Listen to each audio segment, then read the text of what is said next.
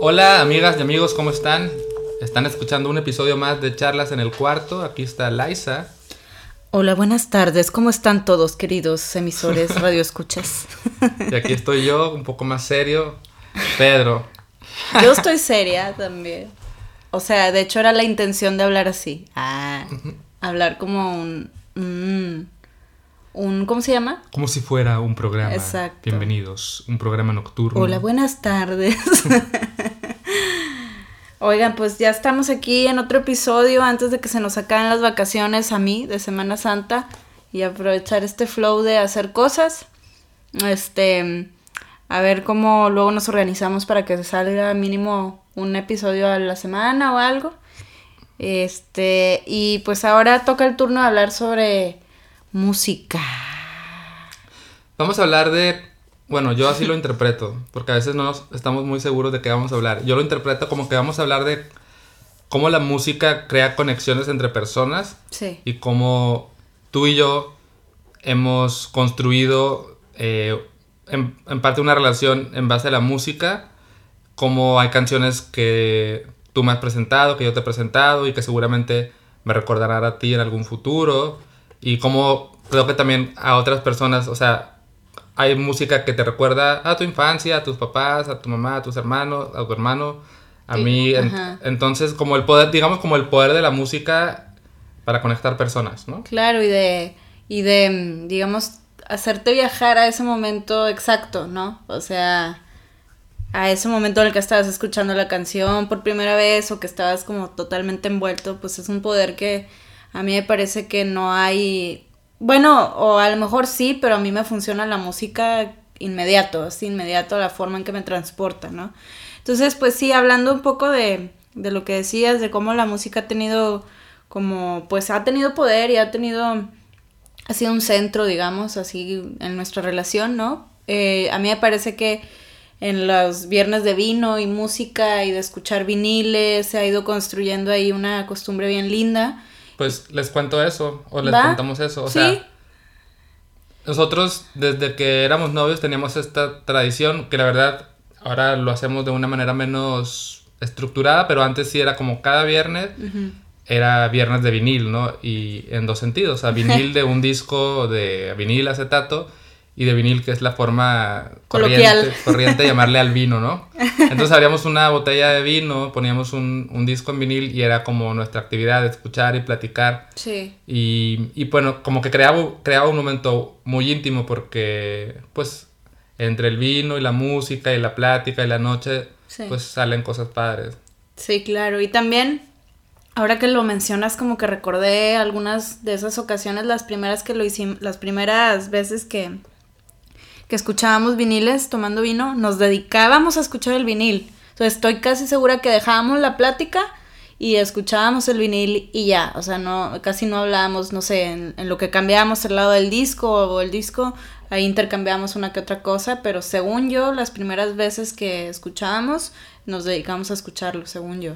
Me hiciste recordar una vez que deberíamos de repetirlo, una cita con audífonos. Estuvo increíble. Entonces tú preparaste una playlist, yo preparé una, no me acordaba de eso. Sí. Y nos fuimos a caminar al parque y me acuerdo que había un buen clima porque era como otoño, recuerdo ya que había las hojas en el suelo y todo. Sí. Entonces íbamos con audífonos y realmente no platicábamos, cada quien tenía sus audífonos, íbamos escuchando la misma playlist y fue un momento bonito. Muy especial. No lo sacamos de una película, ¿te acuerdas que había una película? ¿Cuál era?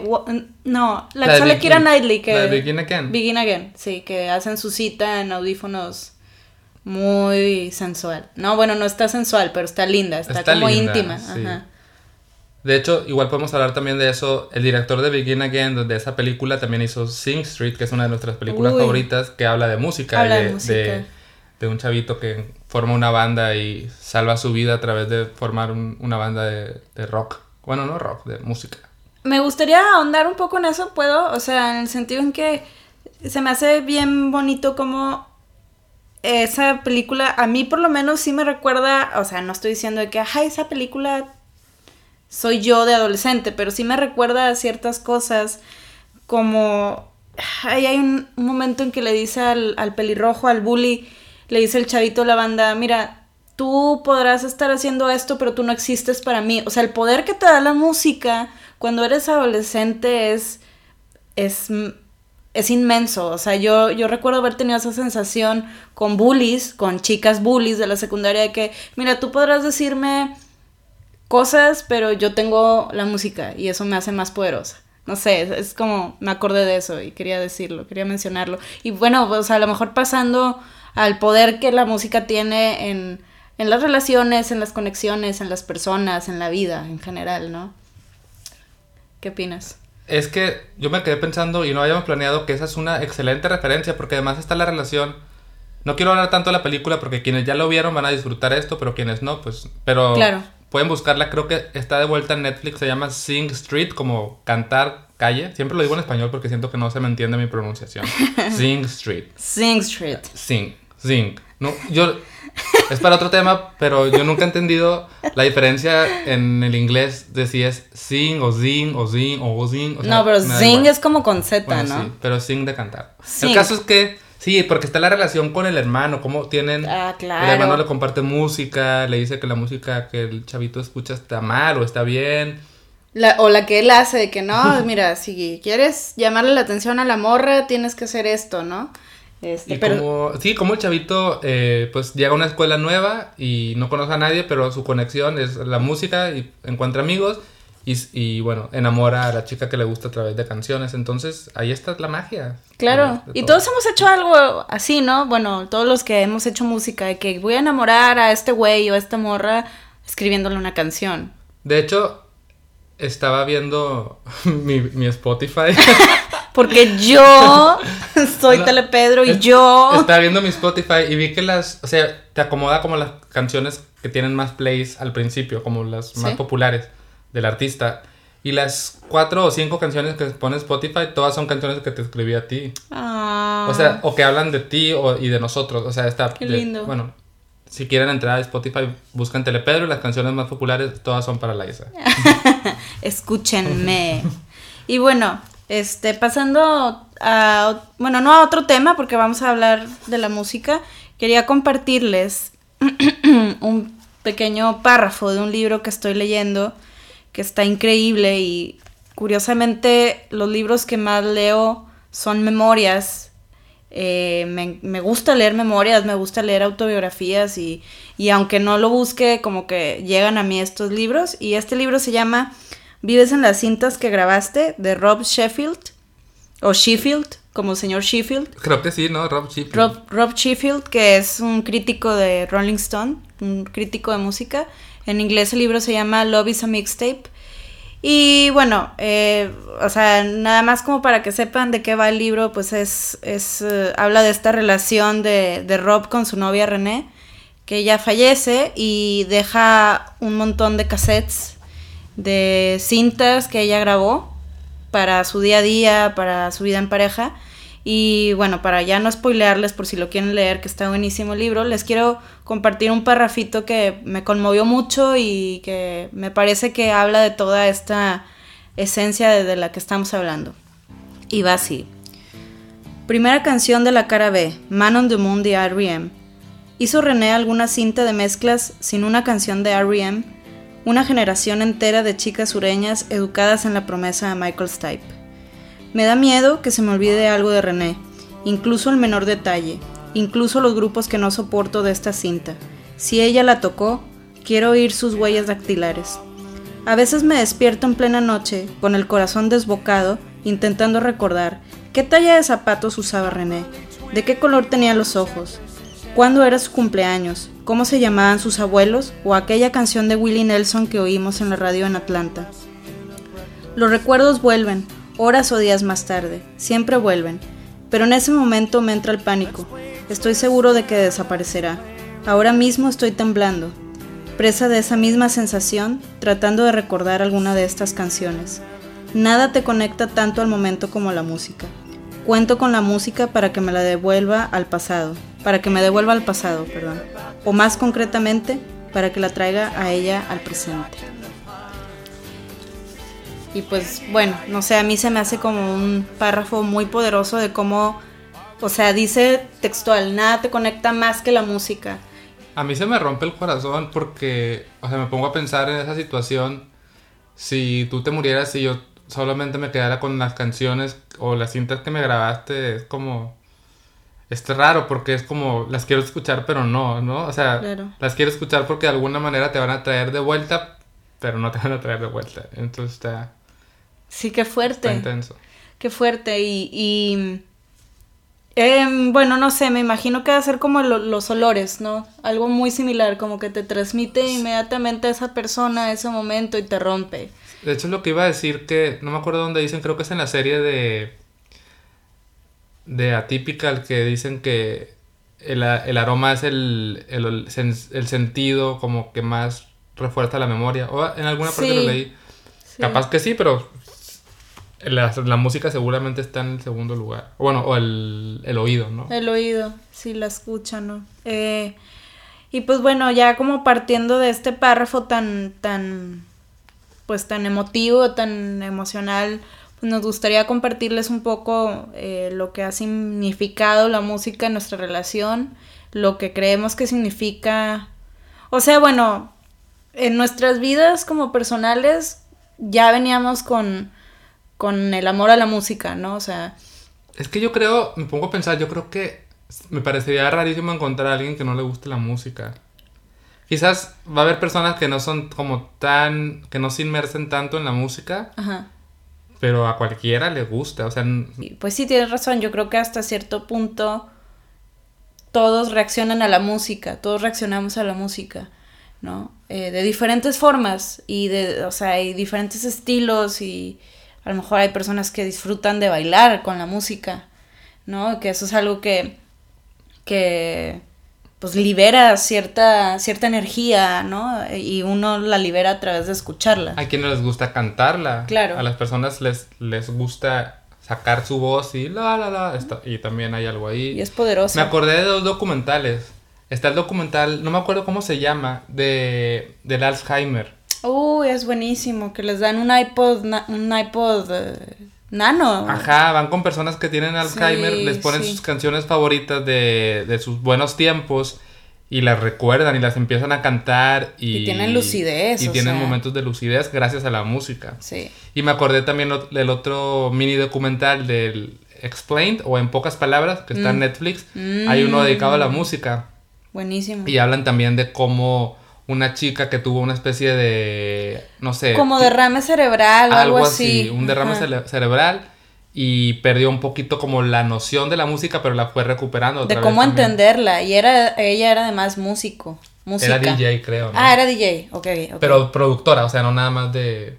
Tipo De- David Guetta, o sea, como que sí. Ok. Punchis y así. Pero bueno, o sea, a mí lo que me parece valioso o sea, para hablar, que bueno, o sea, nos da para muchos capítulos, la verdad, o muchos episodios del podcast, pero pues es resumirlo en cómo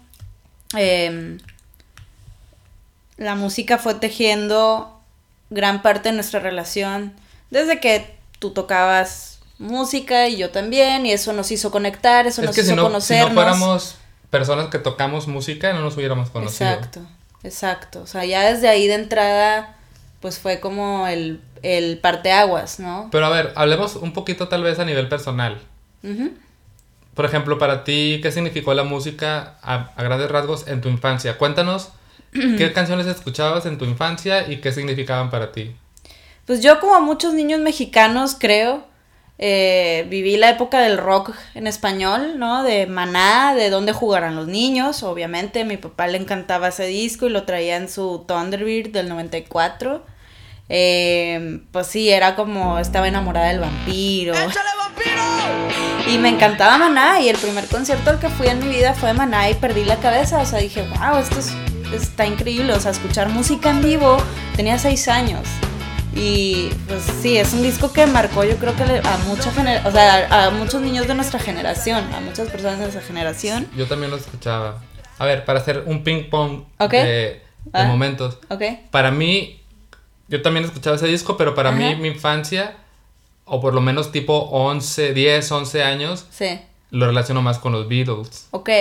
Porque yo me clavaba escuchando a los Beatles. Y hablando de primeros conciertos, el primer evento con música en vivo que yo vi, que me hizo sentir algo que nunca volví a sentir fue cuando fui a ver esos como... ¿Cómo se llaman? Los Top Four. O sea, los imitadores de los Beatles, ¿sabes? ¡Qué suave! Y me llevaron y escuchar las canciones que yo escuchaba en los discos en vivo, en un escenario, en verdad es una sensación que alcanzo a recordar y era así como... Fuerte. Realmente energía en el cuerpo y así muy extraño. Y nunca lo volví a sentir. Ni cuando viste a Paul McCartney, a Paul McCartney. A Paul McCartney, bueno, sí, lo vi en vivo y sí me movió muchas emociones, pero yo creo que o sea, es como nunca vas a volver a sentir la primera vez que tocas a una persona. Que besaste a alguien. Sí, claro, o sea, es esa sensación de ¿qué está pasando? Sí, totalmente. Yo también recuerdo mi primer concierto como algo de ¿qué? Así puede sonar la música y con Maná, o sea, sí, ¿sabes? Y luego, bueno, seguramente pasaron más cosas, pero quiero que te vayas a la adolescencia ahora. Bueno, la adolescencia fue todo un tema porque, o sea, tuve como 2 etapas, ¿no? De adolescente. La primera fue Hanson y vino Hanson a Monterrey y yo fui al concierto y me firmaron autógrafos. Pero luego entré en esta etapa oscura de la adolescencia en donde odiaba a todos y yo solamente quería, ya sabes, ¿no? Esa etapa darky. Y querías encerrarte en tu cuarto y que nadie te molestara. Escuchaba Metallica y Kitty, pero pues no me hallaba, o sea, el chile no me hallaba y era darky, pero pues no era yo, o sea, estás investigando quién chingados eres. Y en eso, o sea, terminándose el segundo año de secundaria, pongo OK Computer en mi Discman y pues ya la perdí ahí, o sea, volví a nacer escuchando Airbag, pensé, ¿qué es esto? ¿Qué estoy haciendo sin escuchar esto? Y Radiohead, pues básicamente definió pues sí, hasta mi gusto musical en muchos sentidos, o sea, gracias a Radiohead, pues empecé a expandir mis oídos y a escuchar otras cosas como Coldplay, que bien, no, pero, o sea, sí me daban ganas de escuchar más bandas similares, ¿no? De que Bjork, PJ Harvey, y fue una expansión grandísima. O sea, Radiohead yo le debo muchas cosas, entre ellas sí define mucho la forma en que hago música, la forma en que escucho música, ¿no? Entonces, pues sí, tenía 13 años y le escribí una carta de amor a Tom York, ¿no? Pero sí significaba para ti ese aislamiento, ¿no? Encontrar ese momento que cuando tienes, no sé, 13, 14 años necesitas, ¿no? Ponerte tus audífonos y desconectarte del mundo. Claro. De la escuela, de tus papás, de la tarea. Es qué cosas tan tremendamente horribles, ¿no? Bueno, pero en su momento sí eran horribles. Para mí ir a la escuela, a la secundaria fue horrible. O sea, no lo digo, pero sí fue la peor etapa escolar, por así decirlo. Y así lo sigo percibiendo, o sea, no quiero ver a nadie en la secundaria porque no conecto con nadie. El tema es que Radiohead me dio ese refugio en donde tú cabes aquí, pequeña freak, puedes venir con nosotros y ser parte de nuestro clan de freaks, ¿sabes? O sea, como ese refugio me alivianó mucho. Yo, en mi adolescencia, a lo mejor la banda que podría definir, así como tu Radiohead, para mí fue... Tal vez Green Day, o como la onda, el ponquito, ¿no? El ponquito, claro. MXPX, NoFX, el ska, toda esa onda. A ver, yo tengo una pregunta, perdón por interrumpirte. ¿Alguna vez te vestiste punk? O sea, de que... Sí, intentaba, pero nunca me salía. Era un punk ñoño, o sea... Ok, con corbatita y así, ¿o qué? Alguna vez intenté todo ese trip, pero no... Bueno, pero eso de la corbatita creo que ya era cuando estaba en la prepa. Ok. Ya. Pero sí, musicalmente era lo que me gustaba patinar, entonces yo visualizaba ser así como... Tony Hawk. Sí.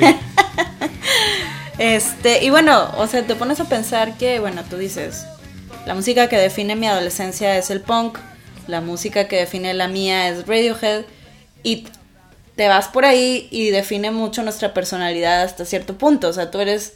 esta persona alegre, un poco ruidosa. Sí, porque es happy punk, ¿no? No era el punk de verdad. Era el punk acá político. No, era Blink-182 y esas cosas. Bueno, que estaba buenísimo también, ¿no? Pero sí define mucho cómo, a lo mejor, no que la música te haya definido, pero empata con quién eres, ¿no?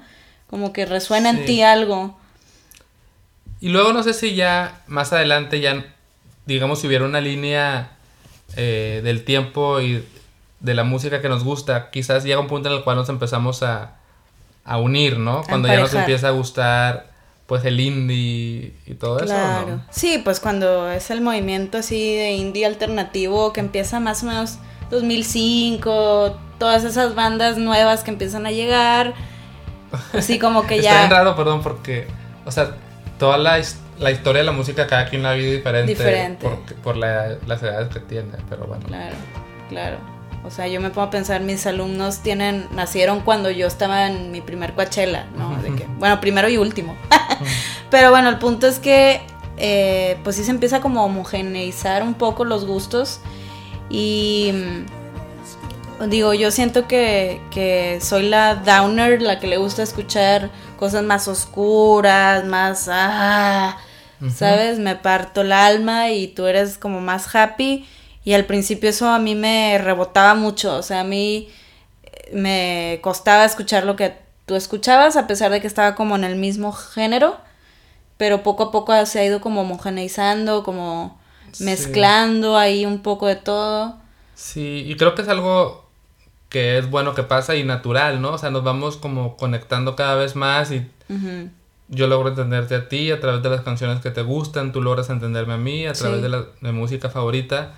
Y quizás es un poco parecido a lo que cuenta el libro que leías hace rato, cómo escuchar esas canciones pues te conectan con la otra persona. Y la verdad es que es súper desgarrador pensar en, si yo me llegara a morir, tú te llegaste a morir, escuchar las canciones que a mí me gustaban, o que yo te presenté, o al revés. Qué fuerte. Es algo muy denso, ¿no? Es algo muy... Sí, o sea, no quieres pasar por eso. Ni te quieres imaginar pasar por eso, pero pues en algún momento va a suceder, ¿no? Y sí, es bien curioso cómo reaccionamos a la música y no lo sé, ya me dejaste como más...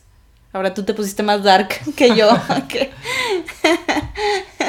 Oye, y a ver, pero eso es entre nosotros, ¿no? Pero...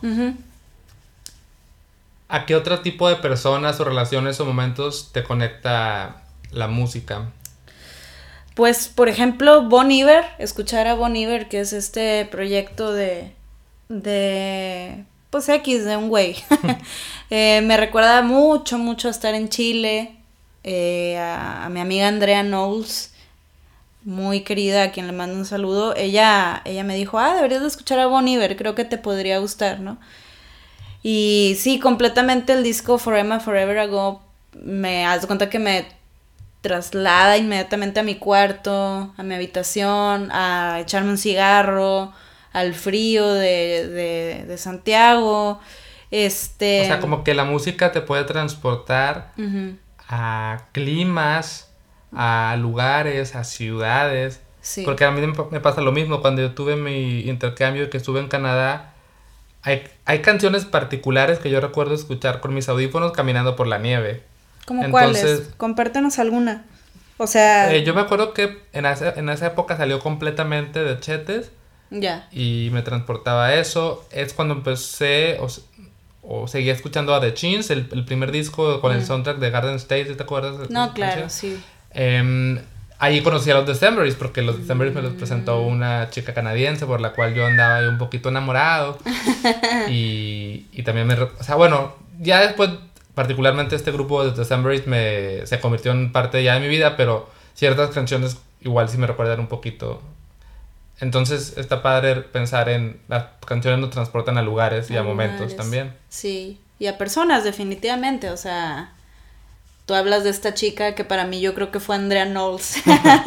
Digo, no en un nivel romántico, pero sí en un nivel de, mi amiga, sí. Sabes, que compartimos tanto y que hemos coincidido en este punto, ¿no? Entonces, sí, ¿cuál fue la pregunta original que hiciste? Pues como que, o sea, por ejemplo, entre tú y yo hay una conexión a través de la música, pero ¿qué pasa si lo extendemos? Ya hablamos de lugares, pero ¿qué otras personas? ¿Qué otras personas o momentos? Por ejemplo... Pues yo siempre pienso en mi... O sea, hay amigos a los que siempre voy a recordar a partir de una canción. Sí. ¿No? Amigos de la prepa o de la universidad que digo, esta canción me recuerda a tal persona. y a mi familia también. O sea, siempre va a haber canciones que me van a recordar a mi mamá. Por ejemplo, para mí Luis Miguel o Marco Antonio Solís, ese tipo de canciones también me recuerdan a mi mamá. A mi papá, la verdad, no hay tanta música en particular, como que él no es tan clavado. Pero, por ejemplo, a ti. Fíjate qué curioso porque en mi caso es al revés. Mi mamá no es tan clavada con la música y mi papá sí. O sea, de hecho, si llega a escuchar él este podcast, quiero darle las gracias porque realmente él fue la persona que nos dio el amor a la música. De una manera sutil, ¿no? Pero él era el que ponía...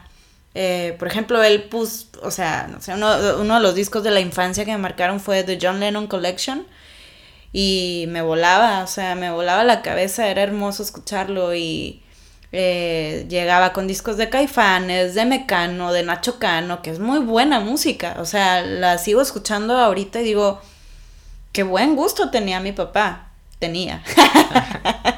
no, pero, o sea, sí creo que mi papá formó una parte bien importante de cómo escucho música y de por qué me gusta la música. Y yo creo que también a Javi, a mi hermano. Pasábamos mucho tiempo pues en su carro, escuchando sus discos. Y sí, definitivamente, The John Lennon Collection, la de I'm Just a Jealous Guy. O sea, yo nada más porque sabía que salía en la película de Mira quién habla, me acuerdo que salía esa rola. Y, o sea, pues sí, me haz de cuenta que me está remitiendo al 94, a esos tiempos felices con mi papá, de que, no sé, es bien lindo eso. Y pues sí, gracias, pa, por dejarme ahí buen gusto musical, ¿verdad? Entonces, pues hablábamos hace rato de qué canción podríamos poner. Sí. Bueno, yo ya sabes cómo yo soy, de ya quiero cerrar. Sí. Pero capaz que si quieres decir más cosas. Yo pienso que tocamos los temas, pero sí. No quiero imponer. No, digo, ya impusiste. No te crees. No, pues esperemos que no haya estado como muy disparatado el episodio. Yo siento que salió. Y también pienso, a ver, quienes están escuchando esto, pues un momento para reflexionar y qué canciones marcaron tu infancia, qué canciones marcaron tu adolescencia, qué canciones te recuerdan a qué personas, a tu pareja, a tu familia, lugares, momentos. Y si están escuchando esto, hagan una playlist y compártanos. Sí, estaría buenísimo para escuchar música nueva. Y pues nos despedimos, queridos radioescuchas del internet, con esta muy buenísima y grande canción llamada Tus padres están mirándonos, de Pijama Party, que hubo una época en la que toqué con ellos y rockeamos bien duro y me chingué los oídos y ya no escucho muy bien. Pero igual esta canción es bien bonita porque me recuerda cuando empezamos a andar. Sí, o sea, yo me acuerdo muy bien cuando venía a Monterrey a visitarte y tomaba, no sé por qué, por ahorrarme unos pesos, un autobús del aeropuerto a la ciudad. Mal ahí, Y venía escuchando ese disco, entonces era como la ilusión de ya voy en camino a verte, ¿no? Escuchando a Pijama Party. Claro. Y bueno, gracias por escuchar, amigos. Un beso. Nos vemos pronto. Adiós. Bye.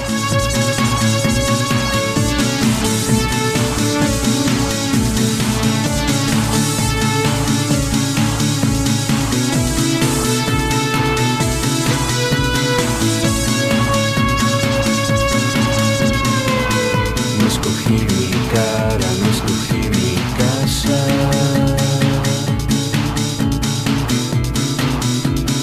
No escogiste tus ojos. Hablas con los caballos, también yo voy a hablarles. De ti yo voy a contarles.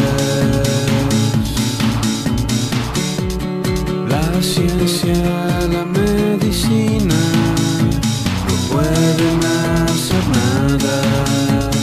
Nada, nada, nada.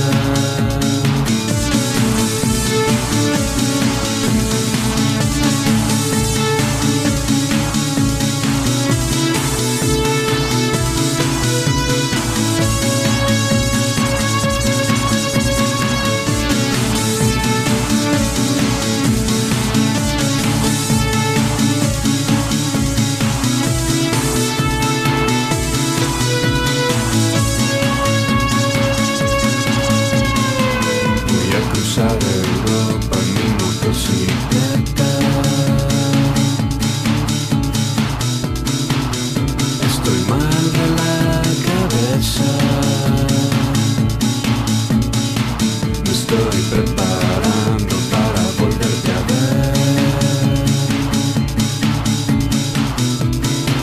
Estoy grabándote un cassette con canciones que quisiera oír junto a ti y hacerte reír. La ciencia, la